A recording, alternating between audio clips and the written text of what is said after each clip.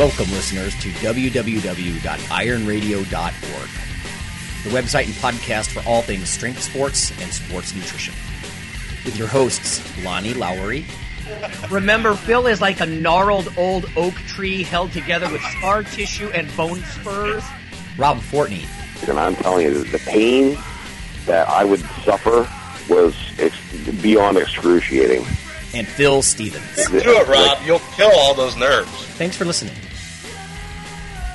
Welcome, ironradio.org listeners. This is Lonnie Lowery. I'm an exercise physiologist, and I'm a nutritionist, and I'm a former competitive bodybuilder. And this is Phil Stevens. I'm a coach. I run Strength Guild, USSF. I also do powerlifting, Highland Games, and practicing boxing, among other things. So, all-around busy guy. This is Dr. Mike T. Nelson. I'm an exercise physiologist and instructor for Globe University. Run my own business, and just got done spending 2 weeks kiteboarding in the Dominican Republic. So it's pretty cool. Exotic. Now you can go to Cuba. You can. I talked to some people who went there, and they said it was very interesting, to say the least. Yeah, sure. Wow. They said it was beautiful, though, Yeah. but very, very, very controlled still. Oh, I'm sure. Yeah. I'd like to go there, though. Okay. What do we got today, Lonnie? Yeah. I've got a follow-up piece of news. I got a couple pieces of news. I've got some Iron Radio news, if you will, and then my wife Kelly's going to come on with a little brief report on dietary supplements. There was a piece on NPR, National Public Radio, last week, I think, and we'll get to that. So first up, I promised last week I would follow up on this idea of soybean oil being bad for obesity. A lot of people know that soy protein has been critiqued before. People are very polarized about it. You know, in fact, we had one person actually stop being a supporting member last week, and I couldn't help but think if maybe she disagreed with what we said about the soy. It could be nothing to do with it. But here is the actual article. As I mentioned last week, it's from PLOS One, Public Library of Science One. Brand new stuff. This is literally just like 30 days old. Soybean oil is more obesogenic and diabetogenic than coconut oil and fructose in mouse. And then it says potential role for the liver. So the guy that was attributed in the lay article was this guy Sladek, but the first author on this is Deol, D-E-O-L. And again, I like to go get the horse's mouth, actually look at the peer-reviewed abstract rather than listen to some science journalist. I don't have a high opinion of a lot of those guys. They play an important role, but they make a lot of mistakes. Anyway, it says the obesity epidemic in the U.S. has led to extensive research into, various contributing factors in the diet.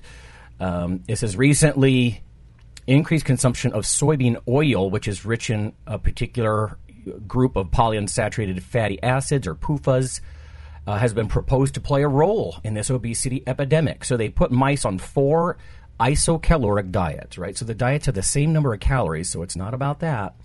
There was a high-fat diet, so we're talking about 40% of all their calories from fat.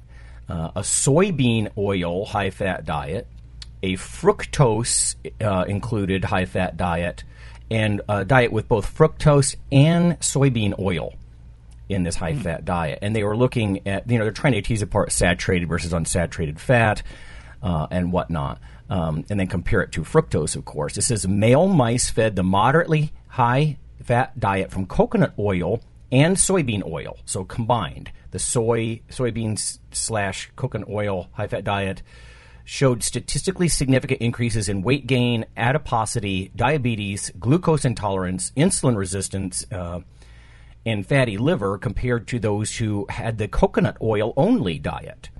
It says the high fructose diet did not cause as much obesity or diabetes as the soybean oil high-fat diet. So here we're looking at sort of a pecking order, right, where when you include soybean oil as part of a high-fat diet, it's the worst of all of these 4 isocaloric conditions. It talks about how there are various genes associated with obesity, and they were trying to tease this apart. And it says there were some of these genes were actually upregulated by the soybean oil diet. Taken together, our results indicate in mice, again, a lot of this stuff starts in mice, a high soybean oil diet is more detrimental to metabolic health than a diet high in fructose or coconut oil. So not only is soy protein sort of getting critiqued, but Phil and I were sort of snickering last week. The soy growers actually make ink out of soy. And I'm like, is that going to be their last product? They're going to be selling ink because nobody wants the oil. And, it's so ubiquitous. No one wants to eat it. Yeah, just don't eat it. I don't know. Anyway, one thing I can say that's tough with this kind of research, I've done dietary fat research myself, and your choice of the placebo is very important in this sort of thing. In other words, like if you want to compare soybean oil to something else, like I was trying to compare conjugated linoleic acid, but what do you compare it to? You could compare it to something that you think is more inert, like a monounsaturated fat, but those have health benefits. You could compare it to something like corn oil, which is really high in omega-6 PUFA, but you know what I mean? There's no truly neutral fat. All fatty acids have different sort of nutraceutical effects. So it's really hard to tease apart a lot of this stuff, but that's why I think they were trying to be careful with these 4 different groups. And like I said, they almost created this pecking order where clearly the one with the soybean oil was the worst, for the carb handling, metabolism, for the obesity. I don't know. Indeed, it doesn't sound too good for the soybean oil. And like I said, it's in so many foods.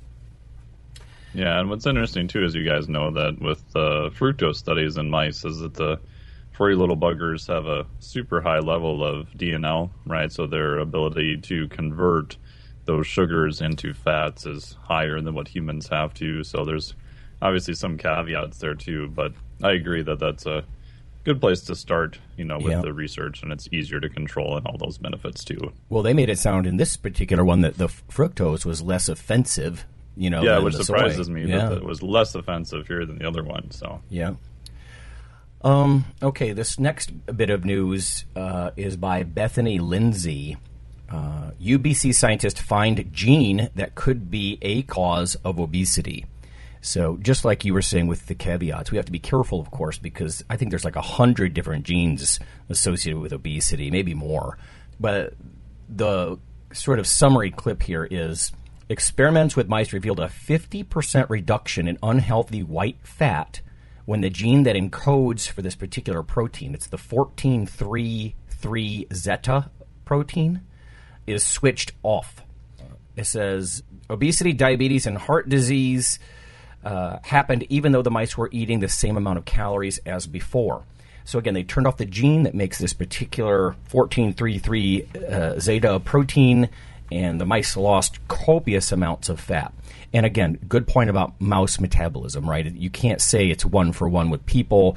Yeah. A lot of these rodents, they'll grow almost continuously through their whole lifespan, and people don't do that. We grow to adulthood, and then we sort of level off, unless you're a weightlifter and you're trying to stay anabolic. It says people gain fat in 2 ways: through multiplying fat cells or through expanding individual cells. Gareth Lim, a postdoctoral fellow in UBC's Life Science Institute, said in a press release, this protein affects both the number of cells and how big they are, making it significant because it plays a role in, I guess, the growth of these cells.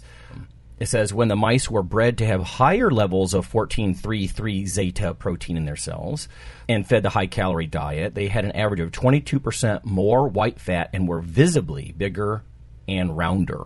So this research was published in the journal Nature Communication. It says researchers suggest that a drug therapy based on their findings could prevent fat accumulation by suppressing this gene or by blocking that 14-3-3 zeta protein. Now, we've said this before, and the supplement companies have done it, so it's not unprecedented that what supplement companies try to come out with things that supposedly suppress this fatty gene, this fat-building gene. They did that with myostatin. There were supplement companies came out with myostatin blockers. And we need more seaweed derivative supplements. Yeah, that had mixed results. So, and that's being kind. That's being very kind. Right. Yeah. Well, that's why you don't see them on the market anymore, though, a lot of those things. last up, I shout out to some of our supporting members. Just random thanks to the following people who are supporting us. Listeners may not know, but during the summer months, people tend to get away from some of the fitness stuff. Maybe they're vacationing, whatever. But we start to see numbers sort of ebb in the summertime. So these people, thank you so much. Stephen, Paul, Jacob, you guys know who you are. Douglas, Christopher, Ruvim. Ruvim has a very cool full name. Sounds very Norse to me. And Joe. So thank you for your support. You guys help keep the lights on. I've said it before, but I want to be better about thanking some of the Iron Brothers out there who keep the show going.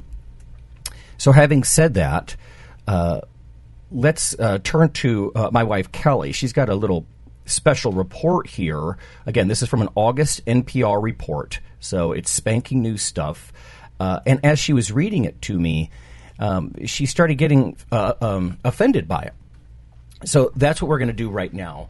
Is I'm just going to ask Kelly some of the main points in the article, like who it was from and what this guy was saying. And this is going to lead into our topic of the day, which is supplement hysteria. So having said that, what were you reading there? The study has been done by Richard Acurio. He is a registered psychological assistant. The study was done on 195 men between the ages of 18 and 65 who go to the gym at least 2 times per week.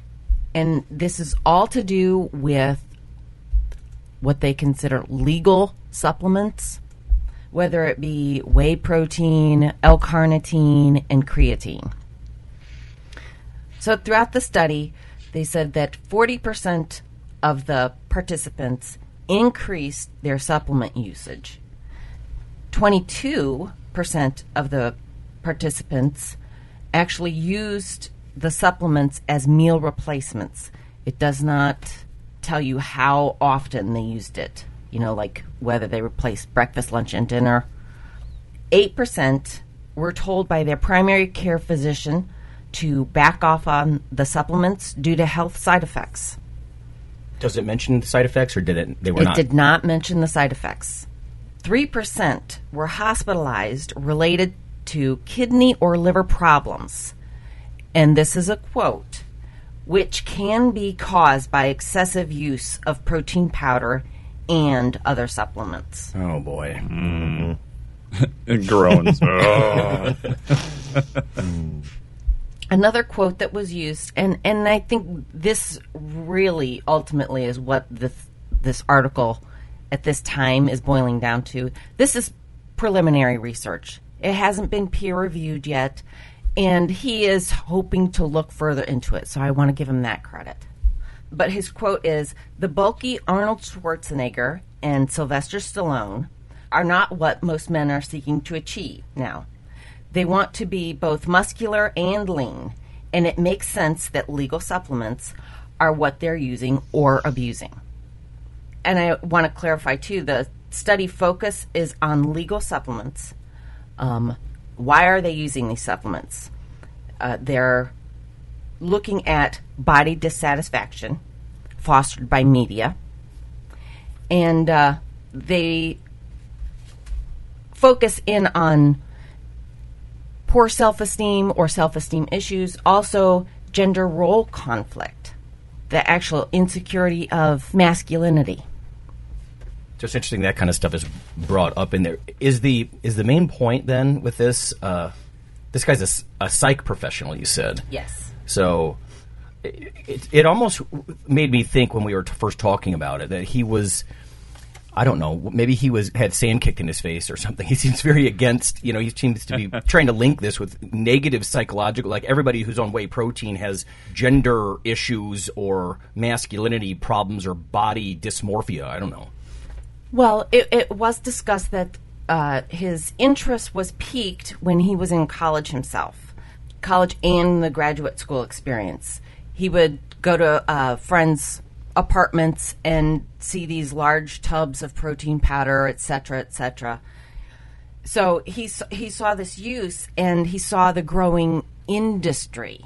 It's stuff like this that leaks into the news. And Mike, you and I both know, and Phil, you've been to enough scientific meetings too to realize it. I mean, sometimes people, they sort of interject their personal opinions into the media. A lot of this stuff sounds associative, as opposed to cause and effect. I mean, I don't think anybody, and I don't think even this guy is willing to say, oh, you've got a tub of whey protein, you've got issues, because it's really gotten pretty ubiquitous. But that's what I want to talk about in the topic of the day after the break. We're going to talk about supplement hysteria. I got some questions for Mike and Phil. Thanks, hon, for doing that. I appreciate that. Like Thanks, I said, Billy.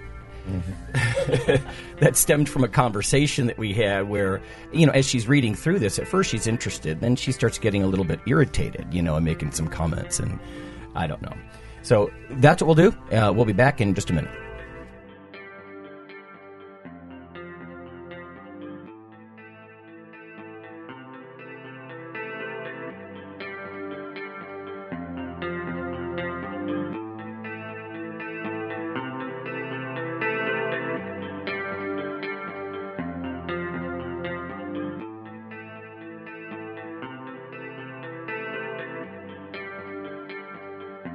Hi, this is Dr. Lowry with an update on the protein book that you hear about in the ad at the end of the show. If you simply Google CRC Press and protein, there's a new development. On the right side of the page, you can see ebook, and there's a purchase/rent option. And the cool thing here is if you check that out now, because they have an agreement with VitalBook, you can actually download the ebook for $69 US. So that's 31% off the $99.95 cover price. So that's pretty fantastic. $69, I think that's going to drop it into the affordable range for a lot of people, and you can even rent it. Lower down the page, they have 180-day rentals and 1-year rentals, so you can access the book in electronic format and get some of this juicy information. So, thanks.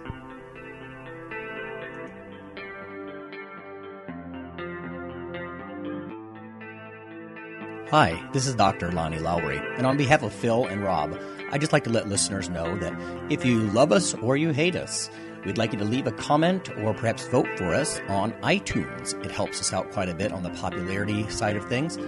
You can also follow Dr. Lowry, me, on Twitter. It's Lawnman7 on Twitter if you want to do that. We also have a Facebook page, the Iron Radio listeners page.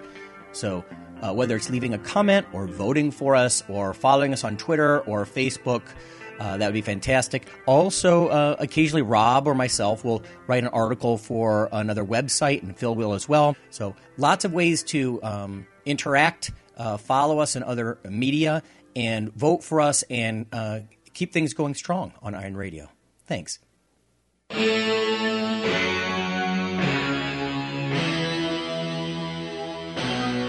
Like your weekly fix of Iron Radio?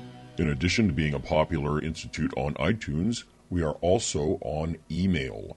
Simply go to www.ironradio.org and sign up for the voluntary email.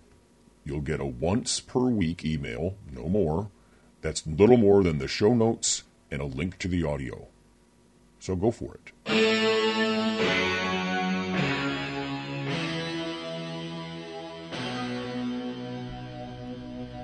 Okay, everybody, we're back. It's Lonnie and Mike and Phil, and we're going to talk about supplement hysteria. One of the foci of this podcast is sports nutrition and that sort of thing. And Kelly's report there that she saw from NPR, it just sort of sparked this, right? So I've got a couple of questions for you guys, because recently I've been tweeting about, I bought some Target whey protein, and it wasn't the highest quality stuff. It had some of those freaky, emulsifiers and stuff in it. And but the point is, sometimes I stand there in a Walmart or a Target, and I'm looking down, I'm thinking, my God, there's whey protein in Walmart. This is not something you saw 15 years ago. I think maybe a lot of the younger listeners, they never lived in a world where the big chain stores didn't have this. But this is stuff you went to GNC for, or you bought through maybe some obscure online source. But bodybuilding supplements were not this ubiquitous. So question number one, I'll ask you, Phil, since you're running a facility there and you have people that are interested in all this stuff. And Mike, I know you train people too. Do you think bodybuilding supplements, that the whole bodybuilding supplement culture has invaded the Gen Pop? Because this NPR paper seems to suggest that there's tubs of whey protein in everybody's house. I think there is. I mean, I've seen it now more, and like I'll have new people come in that are obviously they don't have a lot of training history, but yet they have supplements. Oh yeah. So yeah, I mean, I think it has in that ways. I mean, it's become a lot of the low carb diets. I think brought it to light too, because people were looking for a way to get their protein up without a bunch of other stuff. So yeah. You know, I remember even reading the Atkins book way back, and they talked about protein powders and supplements. So, yeah, I think a lot. And then you can't get on the radio without hearing some absurd commercial about like man core and crap like that. Yeah. So yeah, you see that stuff pushed all the time now. I mean, get your manhood back and blah blah blah. Right. Blah, it's easy to pop a pill or take some powder. You know, whereas in bodybuilding, it's always been coupled with busting your ass in the gym. Yes, and you know, it's came from 15 years ago. It was, you know, they were seen almost like an illegal drug, right? You know, Performance enhancer. You're on the creatine, you know, and now it's right. You know, he's doing a cycle of creatine. It's like, yeah, now it's not so much. So, right. Yeah, I'd say it's made its way into the mainstream. How about you, Mike? Your clients do they come to you already using supplements? Is this Gen Pop or? Yeah, I would say that the clients I have who are not as more advanced, unfortunately, it definitely seems to be that they bought a gym membership, but they haven't gone there yet. They haven't really done too much training yet, but they're convinced, and unfortunately, it seems to be worse with guys, that, I have to use this whey protein or this creatine or this, God knows, whatever it was.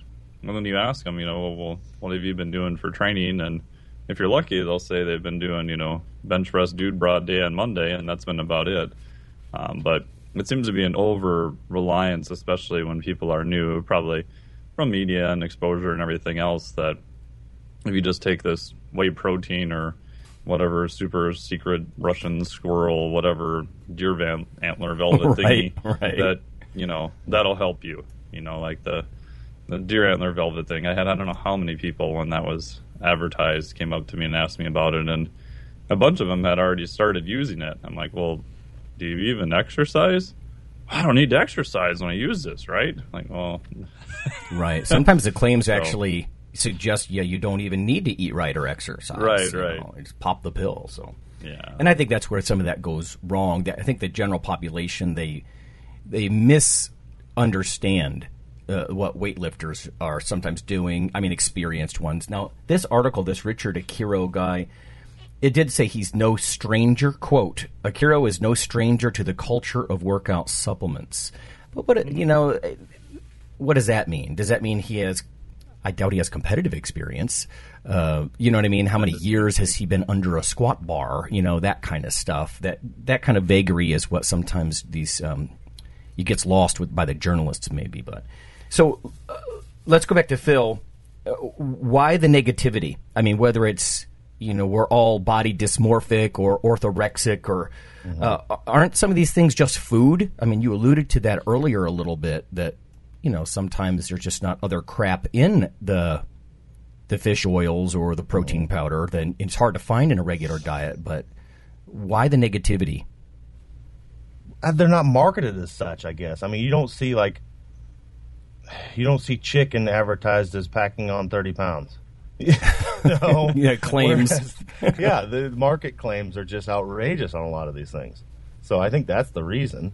And, you know, we live in a society now where anything that gives you an edge in the United States is seen as cheating. So I think it gives I don't know, they've fallen into this weird, that stigma still sticks, I think, from 15 years ago, of them being tied together with, you know, illegal drugs.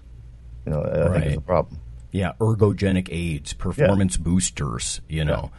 It's true, when you try to actually quantify and define these things, we've laughed about this before, but like the NCAA, they don't allow universities to supply athletes with products that are more than 30% protein by calories. But a chicken breast breaks that rule. So is a chicken breast an illegal supplement? So they could eat a chicken breast and be in compliance, but if they drank it as a whey protein provided by their school, that would somehow be bad.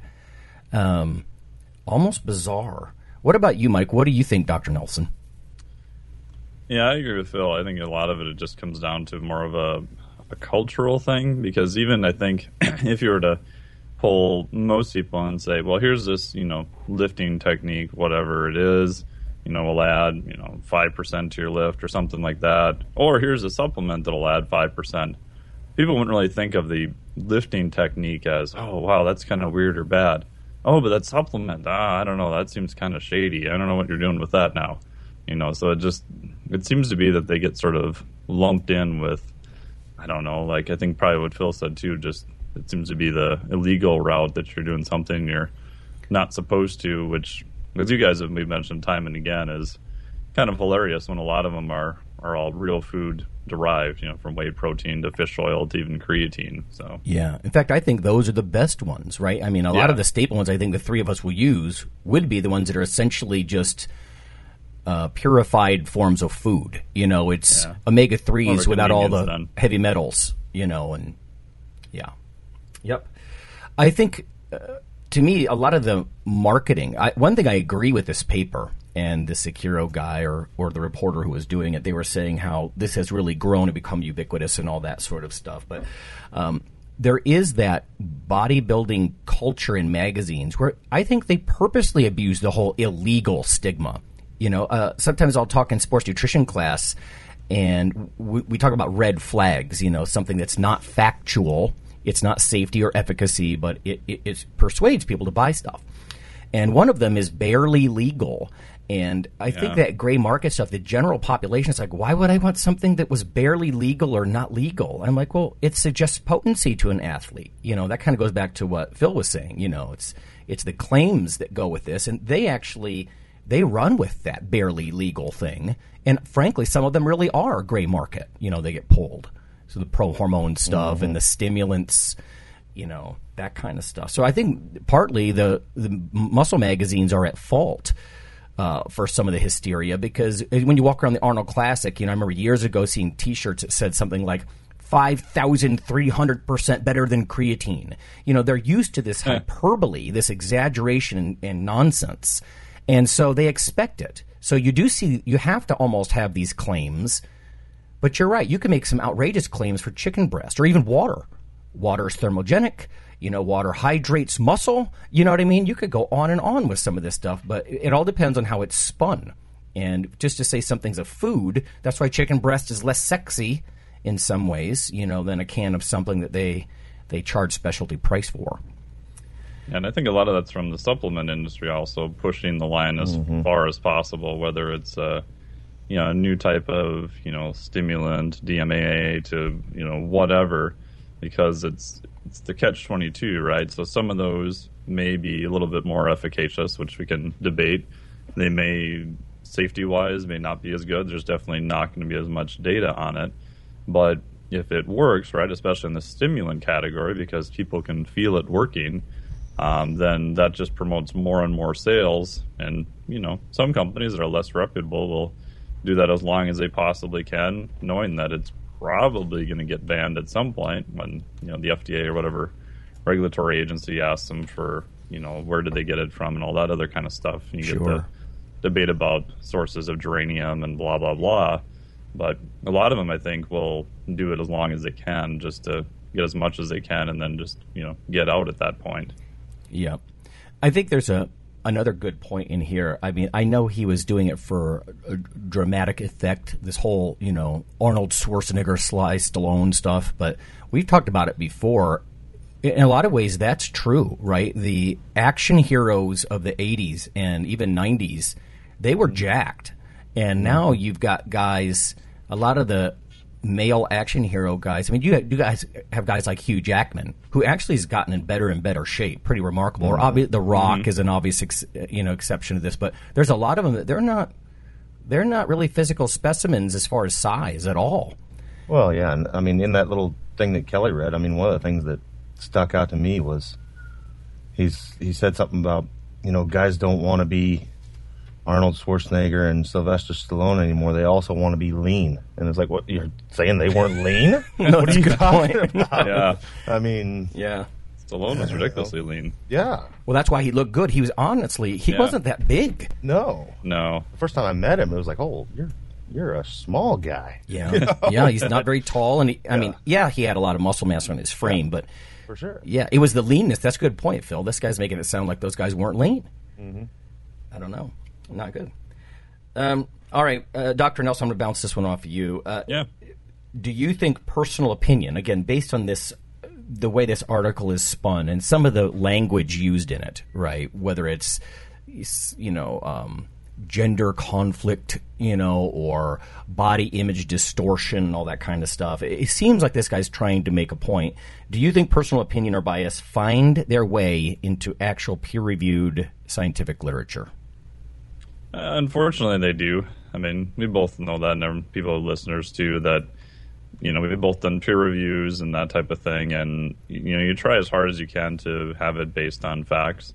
But I'm sure we can cite unnamed circumstances where it just seemed like the other person had a sort of idea that they were convinced of, and no matter how much data you put at them, they were not going to be convinced otherwise. In theory, that shouldn't happen, but the reality is the whole process is run by humans, and they have egos and everything else too, as much as you try to keep them in check. That unfortunately it does happen. To me, I think it's more of the peer review process and trying to make sure that stays out of there as much as possible. And even in this one, like the words that kind of put up my radar, he's talking about like the abuse and, meal replacements may be, pretty horrible and that type of thing. But it depends on what you're using it for a meal replacement. If your idea of variety was multicolored Skittles and you're having a Right. protein meal replacement's probably pretty damn good, That's true. What do you replace it? Is it as good as, sitting down and having a whole food meal? Probably not as much. But so I think there's a lot of times the bias, it's more injected into that, especially in, this one sounds like it wasn't necessarily peer reviewed. But, even different journals have their own different biases. And when you're sending studies around, there are certain ones you'll avoid just because what they tend to publish and that type of thing too. So yeah, I've actually read before, and I can't even offer reference for it, but something like 70% likelihood of rejecting a paper if you disagree with it. So it shouldn't be about your opinion. It should be about, were they able to demonstrate facts, demonstrate that the hypothesis is likely. And that's where it should stop. But like you said, scientists are people,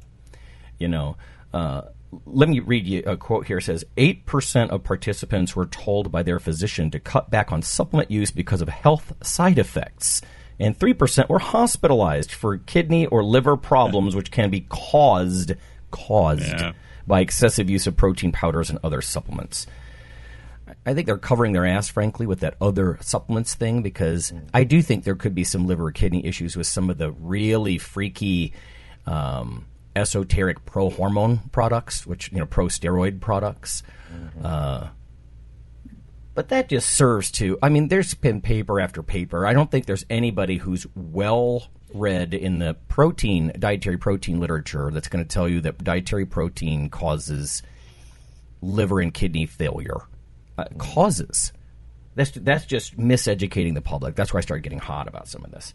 But I got an ethical question. Oh, go ahead, Mike. We had a whole book on, you had a whole book that you edited on, protein and resistance training that Phil was on the cover of. And I know the one study you did actually looking at, microalbumin, right? So markers of kidney damage, and, didn't see anything there either. No, so just not higher. I just did this the other day with students. I'm like, if you can find a peer-reviewed, study, not something printed from God knows where, that shows actual markers of kidney damage in healthy people from eating too much protein, let me know, because I haven't seen one yet. Doesn't mean it's not out there, but it's just not very prevalent at all. Especially, with the news that started, the buzz, social media buzz at this point mostly, And, of course, you were there at the ISSN meeting this summer where Wolf was saying maybe 70 grams of protein is better for building muscle, or preserving muscle maybe in the long haul than the old, 20 to 30 gram range. So that's even more. So the literature is just not – well, I mean, geez, there's whole cultures. I know, there's genetic things come into play. But think about like the Inuit people of northern Canada. They're huge fish protein intake. You see some of the native cultures in Australia. These guys live on basically they hunt animals and they eat meat, and they're not all dying at age 40 from kidney failure. I don't know. But my ethical question for Phil was this. So this is a hypothetical situation, so just kind of fun. But so you get a scientist, and he's going to cherry pick stuff. He's going to find specific examples that if you use supplements, you're more likely to be body dysmorphic or something like that. And he's reverse engineering so his hypothesis is, quote unquote, proven. Is that better or worse than a supplement company that's going to also cherry pick? Like the academic is going to cherry pick negative papers. The supplement company guru is going to cherry pick positive papers. What are your thoughts on that? I think that they're both wrong in my opinion, and that's a little off topic, but that's one of the things that we've talked about before with like the documentary that Chris Bell did. I think it was one of the best things out there because he did a good job of looking at both sides. Yeah, and nobody rare. does that. Yeah. Sadly. And it's if you're going to look at one side, you need to look at the other to get the whole picture because there's two sides to every coin. I could literally go out today and pull up evidence and write a paper that broccoli is the worst thing in the world for you if I dug deep enough. That it's going to kill you, and you can find whatever the hell you want to look for if you cherry pick right and skew the statistics in your direction. So yeah, neither's right, and you need to have a brain of your own. Like we said, people are people, and sometimes they're trying to prove a point. They're trying to be dramatic to get a pub, so it's a contribution to the literature because there's not a real discovery per se there. And of course, on the supplement side, cherry picking is a way to mislead people without bold-faced lying. I just was asked something from a very experienced lifter buddy of mine from back in grad school days about a supplement, and I looked at it, and it had all this stuff about cleansing fat cells, and I'm like, oh, man. There are certain things that just really, set you off. And I think that's, frankly, on both sides, they try to pick words that do set people off in one way or the other. This article, just glancing at this thing Kelly printed off, bulky, hospitalized. You can go down this list. Abuse, disorder. You could just, I don't know. Clearly, this kind of language, I doubt there's anything in here that makes a very strong counterpoint, like you're saying, Phil, that many people simply use these things for constructive reasons, or like you said, Mike, maybe they're replacing a really shitty meal, with something that, that just because it's whey protein, there's tons of functional food benefits to stuff like whey protein or, and that sort of stuff. Or creatine. Can we leave creatine alone, please? It's the most studied supplement. It's got like a 75% positive consensus. It's got better data behind it than a lot of drugs. And yet it's almost, this fuels those parents that unfortunately I think maybe mostly Phil has to encounter, like, creatine, isn't that a steroid? God, no, it's not. I don't know. I just typed in creatine monohydrate in quotes in the old PubMed here. I get 389 studies. Oh, wow. And that's just on creatine monohydrate, not just creatine. So it's, I agree with that. And you still have people, we need more long-term studies. Like, well, one of the first studies on it was 1981. It's been around for quite a while in terms of being studied. And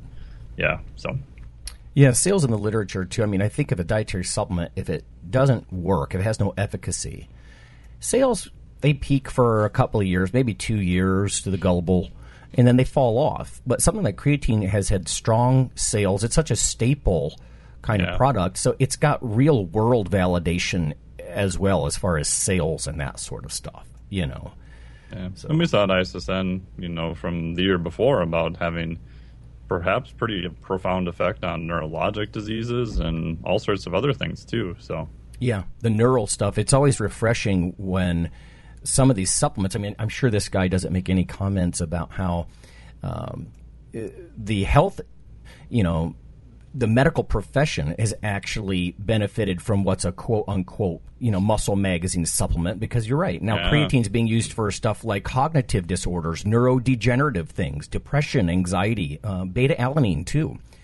So, yeah, there's no mention that there's some good to come from all of this, you know. And, again, there might be a couple of cover-your-ass phrases in this article, but I don't think there's equal airtime given to the fact. I mean, let's face it, our listeners, I think, should be sort of irritated or up in arms about this sort of stuff, because almost everybody who's listening probably purposely consumes extra protein, creatine, you know, that kind of stuff. I don't know about the L-carnitine. I'm not sure why that's in that same category.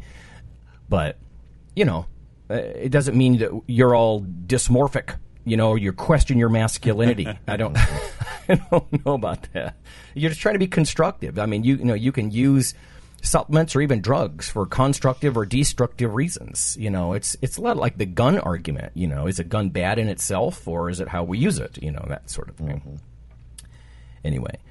All right. Well, I just wanted to touch on some of that. Like I said, I think the supplement hysteria thing is, I guess it'll never go away. It's almost fun to discuss and debate, because some people get so hot about it. It's like the steroid issue, and again, back to the documentaries and stuff. But people have such strong opinions, and when you ask what's your opinion based on, they can't really give you a solid, definitive answer. You know, like if you were to ask Dr. Nelson, you know, what's your opinion on protein? And then he'd give you one, and then you'd say, why? He'd be like, well, early work from Mark Tarnopolsky, you know, said this, and then Robert Wolf's lab clearly showed benefits from that. And if you look at the data, there's whole books on the safety. You know, he could point to very solid material that he's basing these opinions on. And I think most people, they have such hot-headed opinions, and you confront them to consider the source, and they can't, because it was hearsay, you know, or the media. Anyway. Yeah, and that's one thing I noticed, too. I published an ebook on metabolic flexibility, and it's had a fair amount of sales now, which has been really good. And I purposely put all the references and everything in there, one, because that's what I do, but two, also for that specific reason, right? So if someone came back and says, hey, I don't necessarily agree with this line, and you could say, well, it's based on these two studies, at least then you can have an intelligent conversation. You know, oh, maybe there's a new study I didn't see, or maybe they interpreted this data different than that. But you can actually sit down and have an intelligent conversation, and you both probably learn something from it. You know, if there's no basis in that, it just ends up in a shouting match of you're right and I'm wrong, and it's not based on anything, and no one learns anything then either. Yeah. In a perfect world, that's how it's supposed to be, whether you're in the gym or at a conference behind a microphone asking a question. It should be, well, that's interesting. That's not what I thought. You know, why do you think what you do? Right. Mm-hmm. And that's not how. And so it's mine. It's all opinion. You know, my opinion. All right, one last bit here. Our books for our summer contest have gone out. I gave our Back from the Ashes injury, not just survivors, but thriver contestants. They both chose books. I'm encouraged by that, because they could have taken backpacks, and I got a variety of DVDs and, you know, stuff like that, and they went for the books. So good on you. So those were sent. I'm guessing they're in the hands of the people now. So that summer contest is a wrap. Maybe this fall we'll do something else. Congrats, guys. All right. Yeah. That's all we've got. Have a good one. Thanks, guys. Cheers.